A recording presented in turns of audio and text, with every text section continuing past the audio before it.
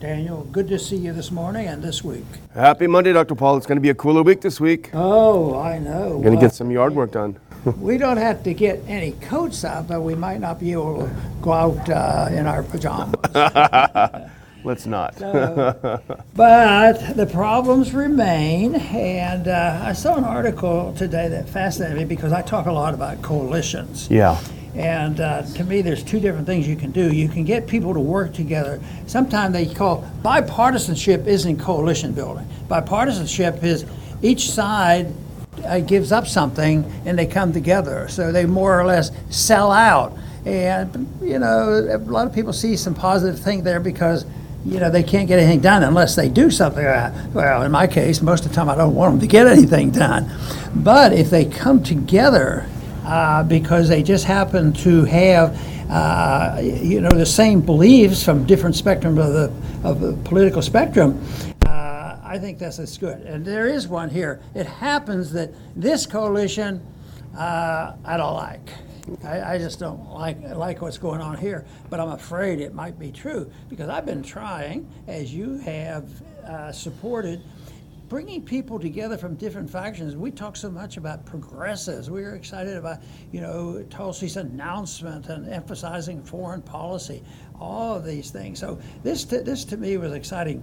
But this one is, here's the headline on that. The neocons, we know who they are, and the woke left are joining hands, and because they used to fight with each other. But the neocons now are people that dropped out of the Republican Party because in spite of their hawkishness, they weren't hawkish enough and they didn't like Trump. And leading us, they're claiming the neocons and woke, since they've joined over the militancy of our foreign policy and leading us to woke war number 3.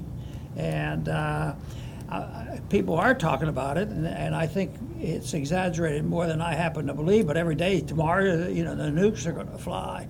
Let's hope it's not that bad, but the philosophy is there, and it's part of this system to agitate, to prop up a government in Ukraine that is artificially created by us. At the same time, you know, demonizing Russia when, as bad as they are quite the enemy of people who start wars. So this to me is interesting because, especially under the circumstances that Tulsi, you know, picked this issue. That was her big emphasis on the war issue. So and others are expressing themselves about it. We do know that there's a couple candidates out there that are taking a stronger position than they have over the years. So I guess what I'm doing is keeping my fingers crossed that we're seeing the signs of a significant movement. But if we don't compete with this coalition and come up with a better coalition of people who are for peace, and that would be libertarian, constitutionalists, and also progressives. They should come together because they do agree, at least in the past, somewhere along the way, but some of them, you know, get pushed around for purely political reasons or, you know, financial reasons because the military-industrial complex is pretty powerful. But I think this is where we are, and let's try to take what we see here as an incentive to try to combat this type of coalitions. Let's go ahead and put on the first clip if we can. Take a look at that. This is from Newsweek. We can put that first one up. And then here we go. And then, so this is David Sachs, venture capitalist, host of the All In podcast. He has this fascinating piece in Newsweek, Dr. Paul, that you talk about. And he starts out by talking about Elon Musk, and we've talked about this last week. He got into some big trouble last week because he simply tweeted a peace plan for Russia and Ukraine. And he was hammered. The Ukrainian, as you know, the Ukrainian ambassador to Germany told him to blank off. And of course, then when Musk said, well, you know what, I've given you guys $100 million worth of free internet, maybe I will blank off and you won't get any of it, and then that flipped out. So he's talking about how there's this new coalition, as you point out, Dr. Paul, of the woke left, which dominates Twitter. It's a Twitter swarm. If you dare say anything, they will come at you with everything. They'll get you banned. They'll mass report you. I know all about that. They mass report you when you're gone. They make stuff up and you're gone. And how they have reached a kind of ideological agreement with the neocons who love war all the time. And I would say, I mean, if you look at the history of neoconservatism, you will see that actually it's not that far from the woke left. And Sachs points it out in this piece. They both love cancel culture. The neocons never wanted to debate, for example, in the run-up to the Iraq War. They didn't want to debate it. If you weren't with them, then you were with Saddam. And they said that about you over and over, of course, in Congress. If you're not with sending billions and billions to Zelensky, who not long ago everyone was saying was corrupt as heck, if you're not for that, well, you're with Putin. And go ahead. Excuse me. But this cancel culture, I think it points out what they really believe in. They believe in cancel culture, and therefore they don't approach this from a either left or right principled position that war is not good. And I think there were a few people, couple, as I see, stood up at an AOC meeting. AOC, she got all that of attention, and actually, it's a healthy sign that she's losing a little bit of her steam. But can you think of anybody getting as much positive coverage? I mean, she was every place and on big magazines, and she could have been, in a truly libertarian society. If one person out of 10,000 pops up and says, I'm a communist, they'd probably just ignore him. But they didn't ignore her. But all of a sudden, it turns out that she is not such a consistent person in being anti-war. And what we saw in that little briefing, the little press conference, a lot of anger. And you just wonder, was it just this one person or two people that said, you're a fraud? Or are there others out there? I would think there's more progressives out there, and that's one thing that I hope Tulsi's able to keep moving on this and keep building this and drag back those progressives that have deserted the anti-war position. And for those few that have not seen this clip of AOC being confronted at a town hall, let's put on that first 27 seconds of that when we get that queued up. Because she's having a town hall, she's having a great old time in the Bronx, wherever she's from, then all of a sudden she's challenged from the left. This is a great little clip. Congresswoman, none of this matters unless there's a nuclear war, which you voted to send arms and weapons to Ukraine. Tulsi Gabbard, she's left the Democratic Party because they're a bunch of war hawks. Okay? You originally voted, you ran as an outsider, yet you've been voting to start this war in Ukraine. You're voting to start a thermonuclear war with Russia and China. Why are you playing with the lives of American citizens? You're playing. Why are you playing with the lives of Americans? Why are you playing with our lives? She did not know what to say when she was confronted. And this goes on and on. Another fellow stood up and said the same thing. Yeah, and this to me is healthy. What bothers me at times, though, is they're exactly right. These wars are bad, and there's a principled stand to be against the war. But where we have a little bit of a problem with even a good progressive on the war issue, what about a war against the liberties of people in this country with welfarism, socialism, corporatism, and all the other things where, what was their position, say, on passing out vaccines and things like that. And so often the war issue is separated. Remember how frustrated we'd get when we'd get a coalition that vote against, sending troops, but if we could just put on sanctions of them, that's a war. Putting on sanctions and tariffs to try to punish people. That is in a way a preliminary or an actual war that could, just morph into something violent, and we see that all the time. But I think that's the difference between authoritarians that come from a different position. But, you know, the purpose is not to bash them, because I want to make that point only because, you know, they're right on this thing, right on the war. And I think, yeah, you build your coalitions, and they know that too. They've taken the neocons now, and the neocons have walked over there, and they, you know, are working with progressives because they like the war and they hate Russia. But they really, they look at it narrowly in war, but they're corporatists. Who benefits the most from these wars? Where are they on the military-industrial complex? You know, I'm confused on exactly where they would be, and those are the kind of questions they ought to be asked. Yeah, absolutely. Let's put on that next, not audio, but the next JPEG, because there's a couple things from Sachs's piece, and it's a great piece, really worth reading this article, and it's a pleasant surprise that it's in Newsweek, because this is one of those articles that really hits the nail on the head, captures the zeitgeist. So a couple of things from here. It says, what makes the I Stand With Ukraine version of the Twitter mob unique is that it brings together two forces that used to be sworn enemies of one another, the woke left and neoconservative right. Slightly dispute that, but that's okay. It turns out they share many of the same loathsome ideological and personality traits and have similar slash and burn approach to political engagement. It's a new political marriage. And now let's do this next one, if you can. I'm just going to continue reading. This is skipping ahead a little bit, a regional war turned into the First World War because all parties made maximalist demands and assumed others were bluffing. It can happen again, especially if the media, social media, and foreign policy elite join forces and use woke cancellation tactics to preclude any discussion of any alternatives. Right now, we are locked in an escalatory path, and the destination ahead is Woke War 3. Very good point, because he's making a point here. And by the way, read the piece. He's no fan of Putin whatsoever. He cannot be called that. He calls him unhinged. He calls he's off the rails.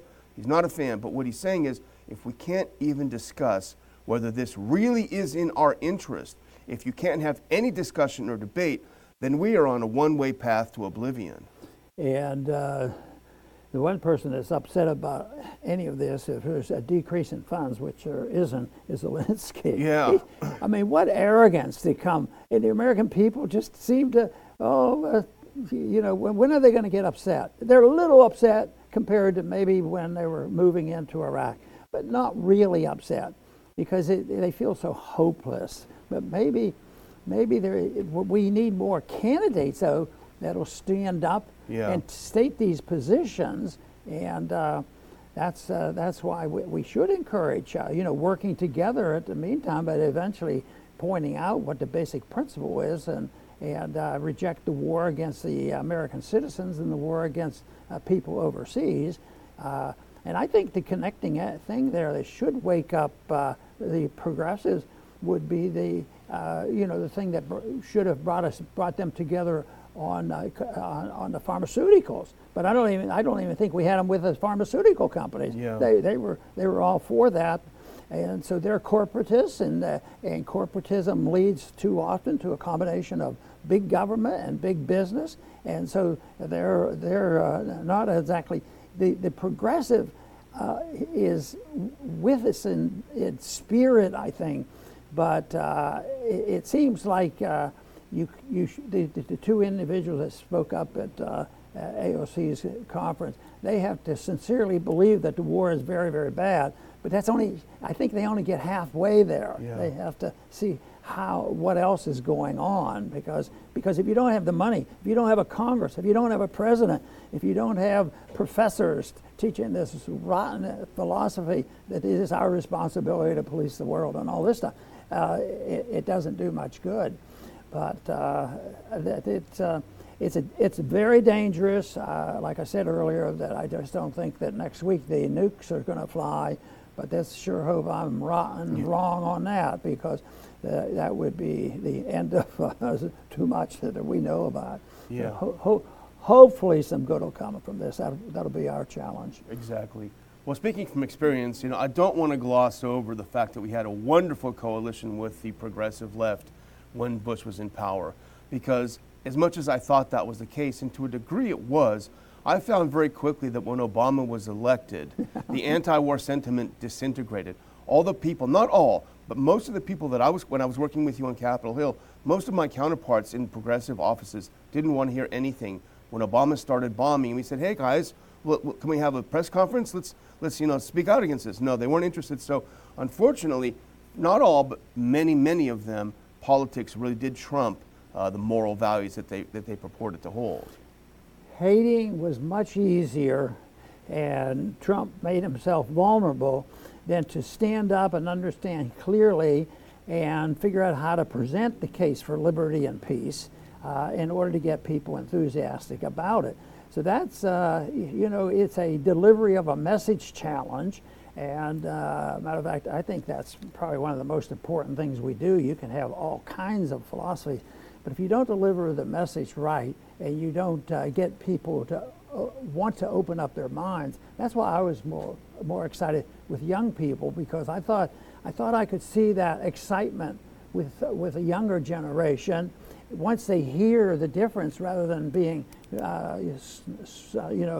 influenced only by their professors and the establishment and what the government says to go along with it.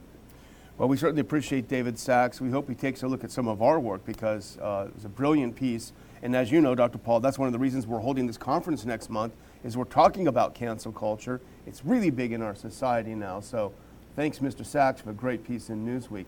Let's move on a little bit, Dr. Paul, and this is going to go into the head scratcher category, one of these things where we don't purport to know anything.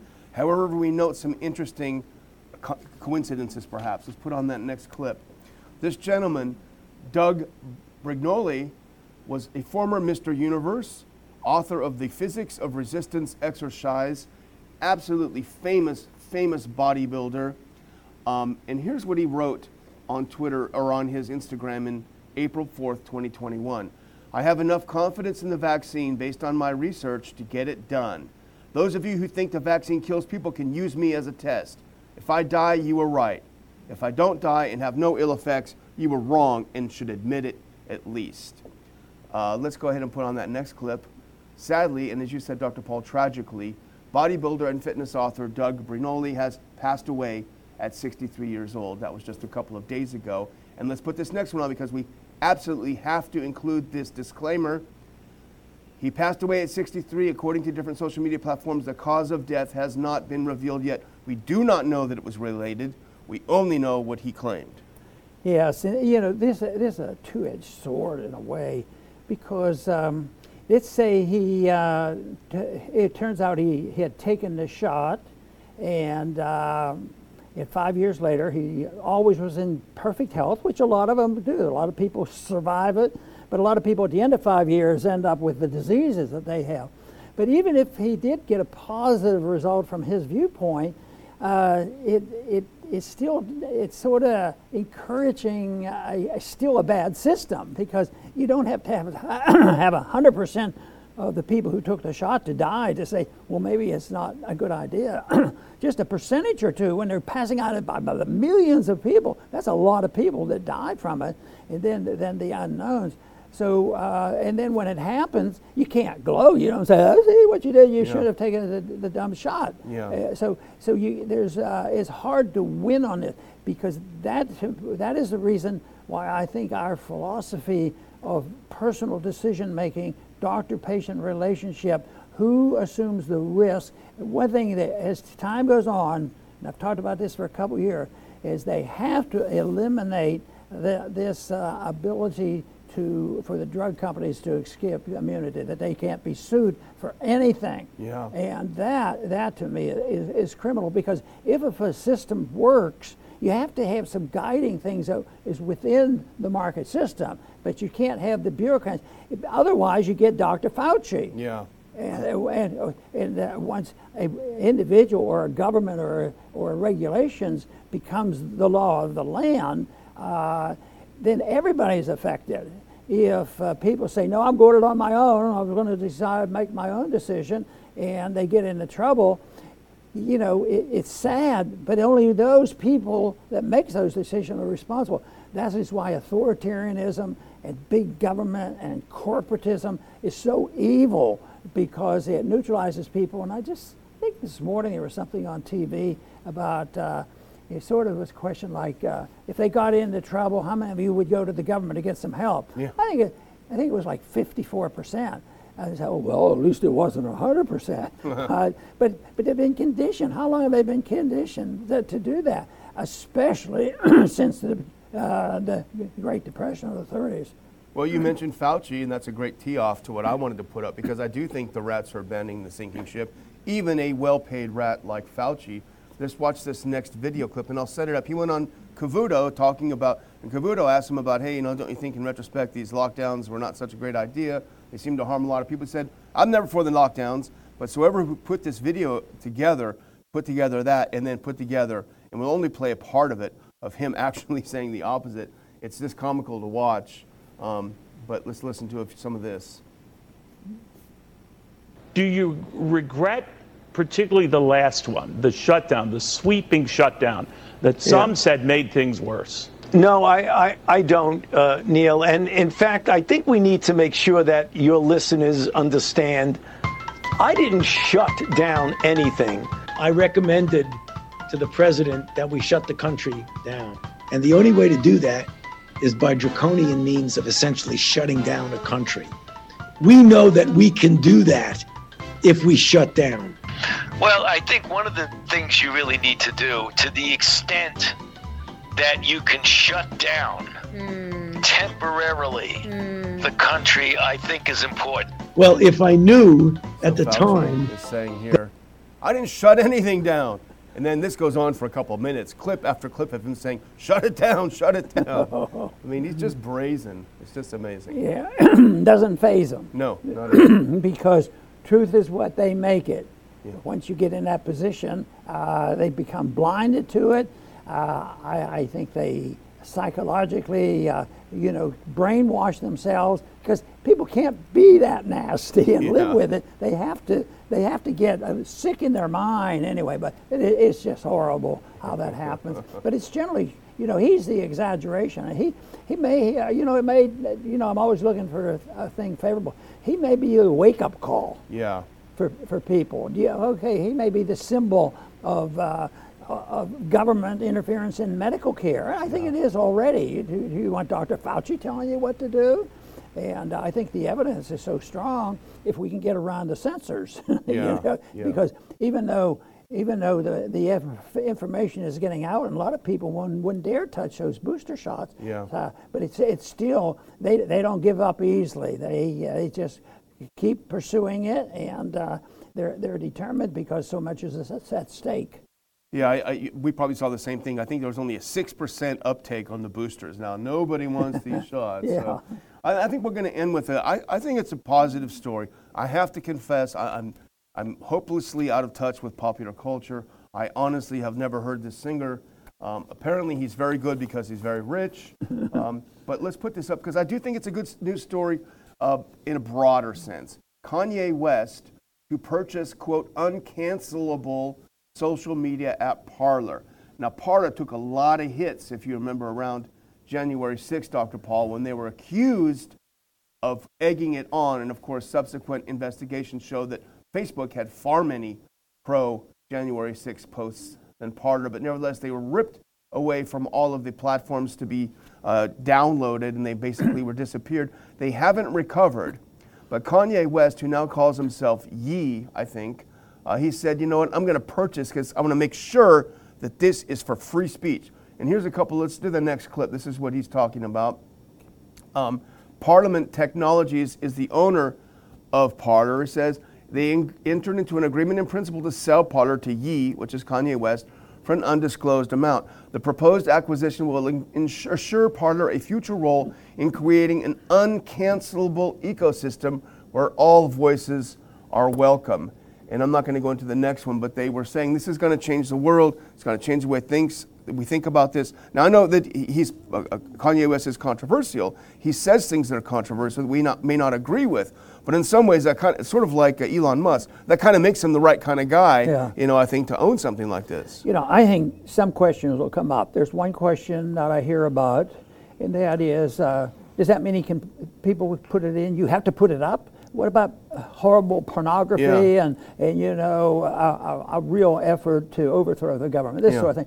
So there would be limits, but if you don't have a monitoring device from the government, how do you do it? Well, you do it through contracts. Yeah. You do it through contracts. Sign something, and you know there was an implied contract with YouTube and these different places because they would tell us stuff over the phone, and we wouldn't do that. And yet that is, but the contract can do that. You know that if you have a newspaper and you're pretty good at reporting the news and pretty good at having editorials, they're not required, you know, to put up garbage, Yeah. you know, that sort of thing. So anyway, if people worry about that, I don't think they should. If you have a free market and a contractual arrangement available, you can solve most of those problems.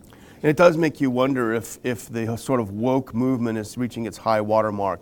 Because to me, this seems like a reaction. Now, Musk's interest in Twitter for what he claims, free speech purposes. Kanye West wants to turn Parler into a free speech platform. All of a sudden, it feels to me a little bit, and I hate being optimistic because by nature I'm not, it feels like the tide is turning a little bit in our direction. People are realizing that if you run around canceling each other, pretty soon you look around and there's no one there, right? It's just you. Well, I think people, you know, live with it, and then it gets bad to the point where they just throw up their hands and no more. And I think when political correctness came out, that was a soft form of what they were doing. They would just ridicule you and different things.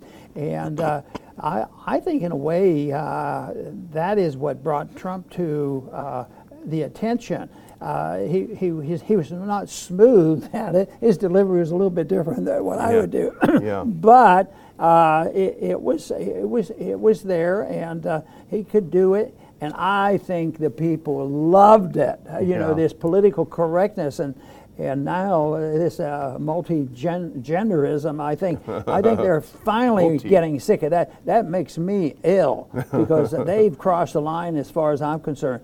Because when children end up getting surgeries with no parental permission and butchering these kids, and the stories are so sad that is a real abuse. That to me is a crime. Absolutely. So. Well, I'm going to close it out, Dr. Paul. Thanks to our live viewers. I'm watching your chat right now, so behave yourselves. And go ahead and give us a rumble. Give us a Rumble rant. We appreciate those that have donated on Rumble rants. That's a nice thing. If I had one right now, I'd read it, but I don't see one. So step up. Just kidding. But thanks for your support. And cancel culture. Put on that last clip, please. Reminding you, you should know this already. November 5th, Lake Jackson, Texas. We're going to have a great little panel, breakfast panel. It'll go up till about 1, so from about 9 till 1. Short conference on cancel culture and the war on speech. This is the issue of the time. Dr. Paul, as you say, without the First Amendment, none of the other ones make any sense. Very good. I'm going to close with one more little item here because I think the headlines are so important. And this one seems pretty benign. It says Ukraine spends $5 million to shoot down a $25,000 drone, making the point of the insanity of it all.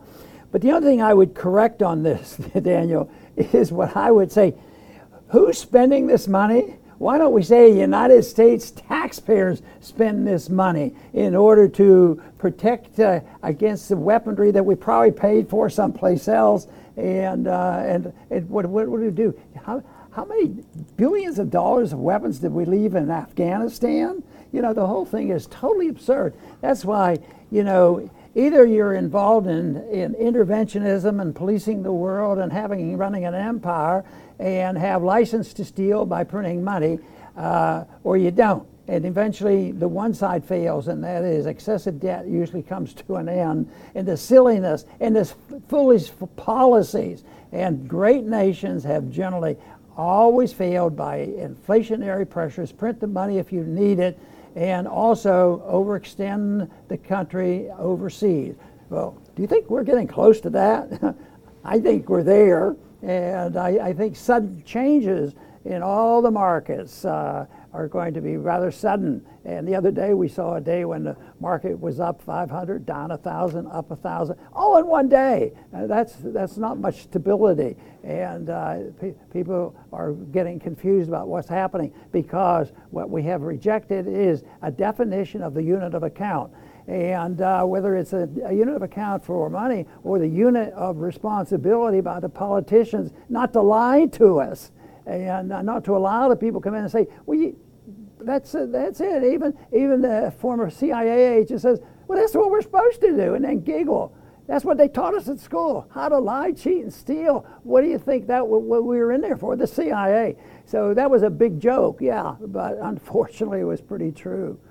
But I do want to express my appreciation for all of you to tune in to the Liberty Report. Please come back soon.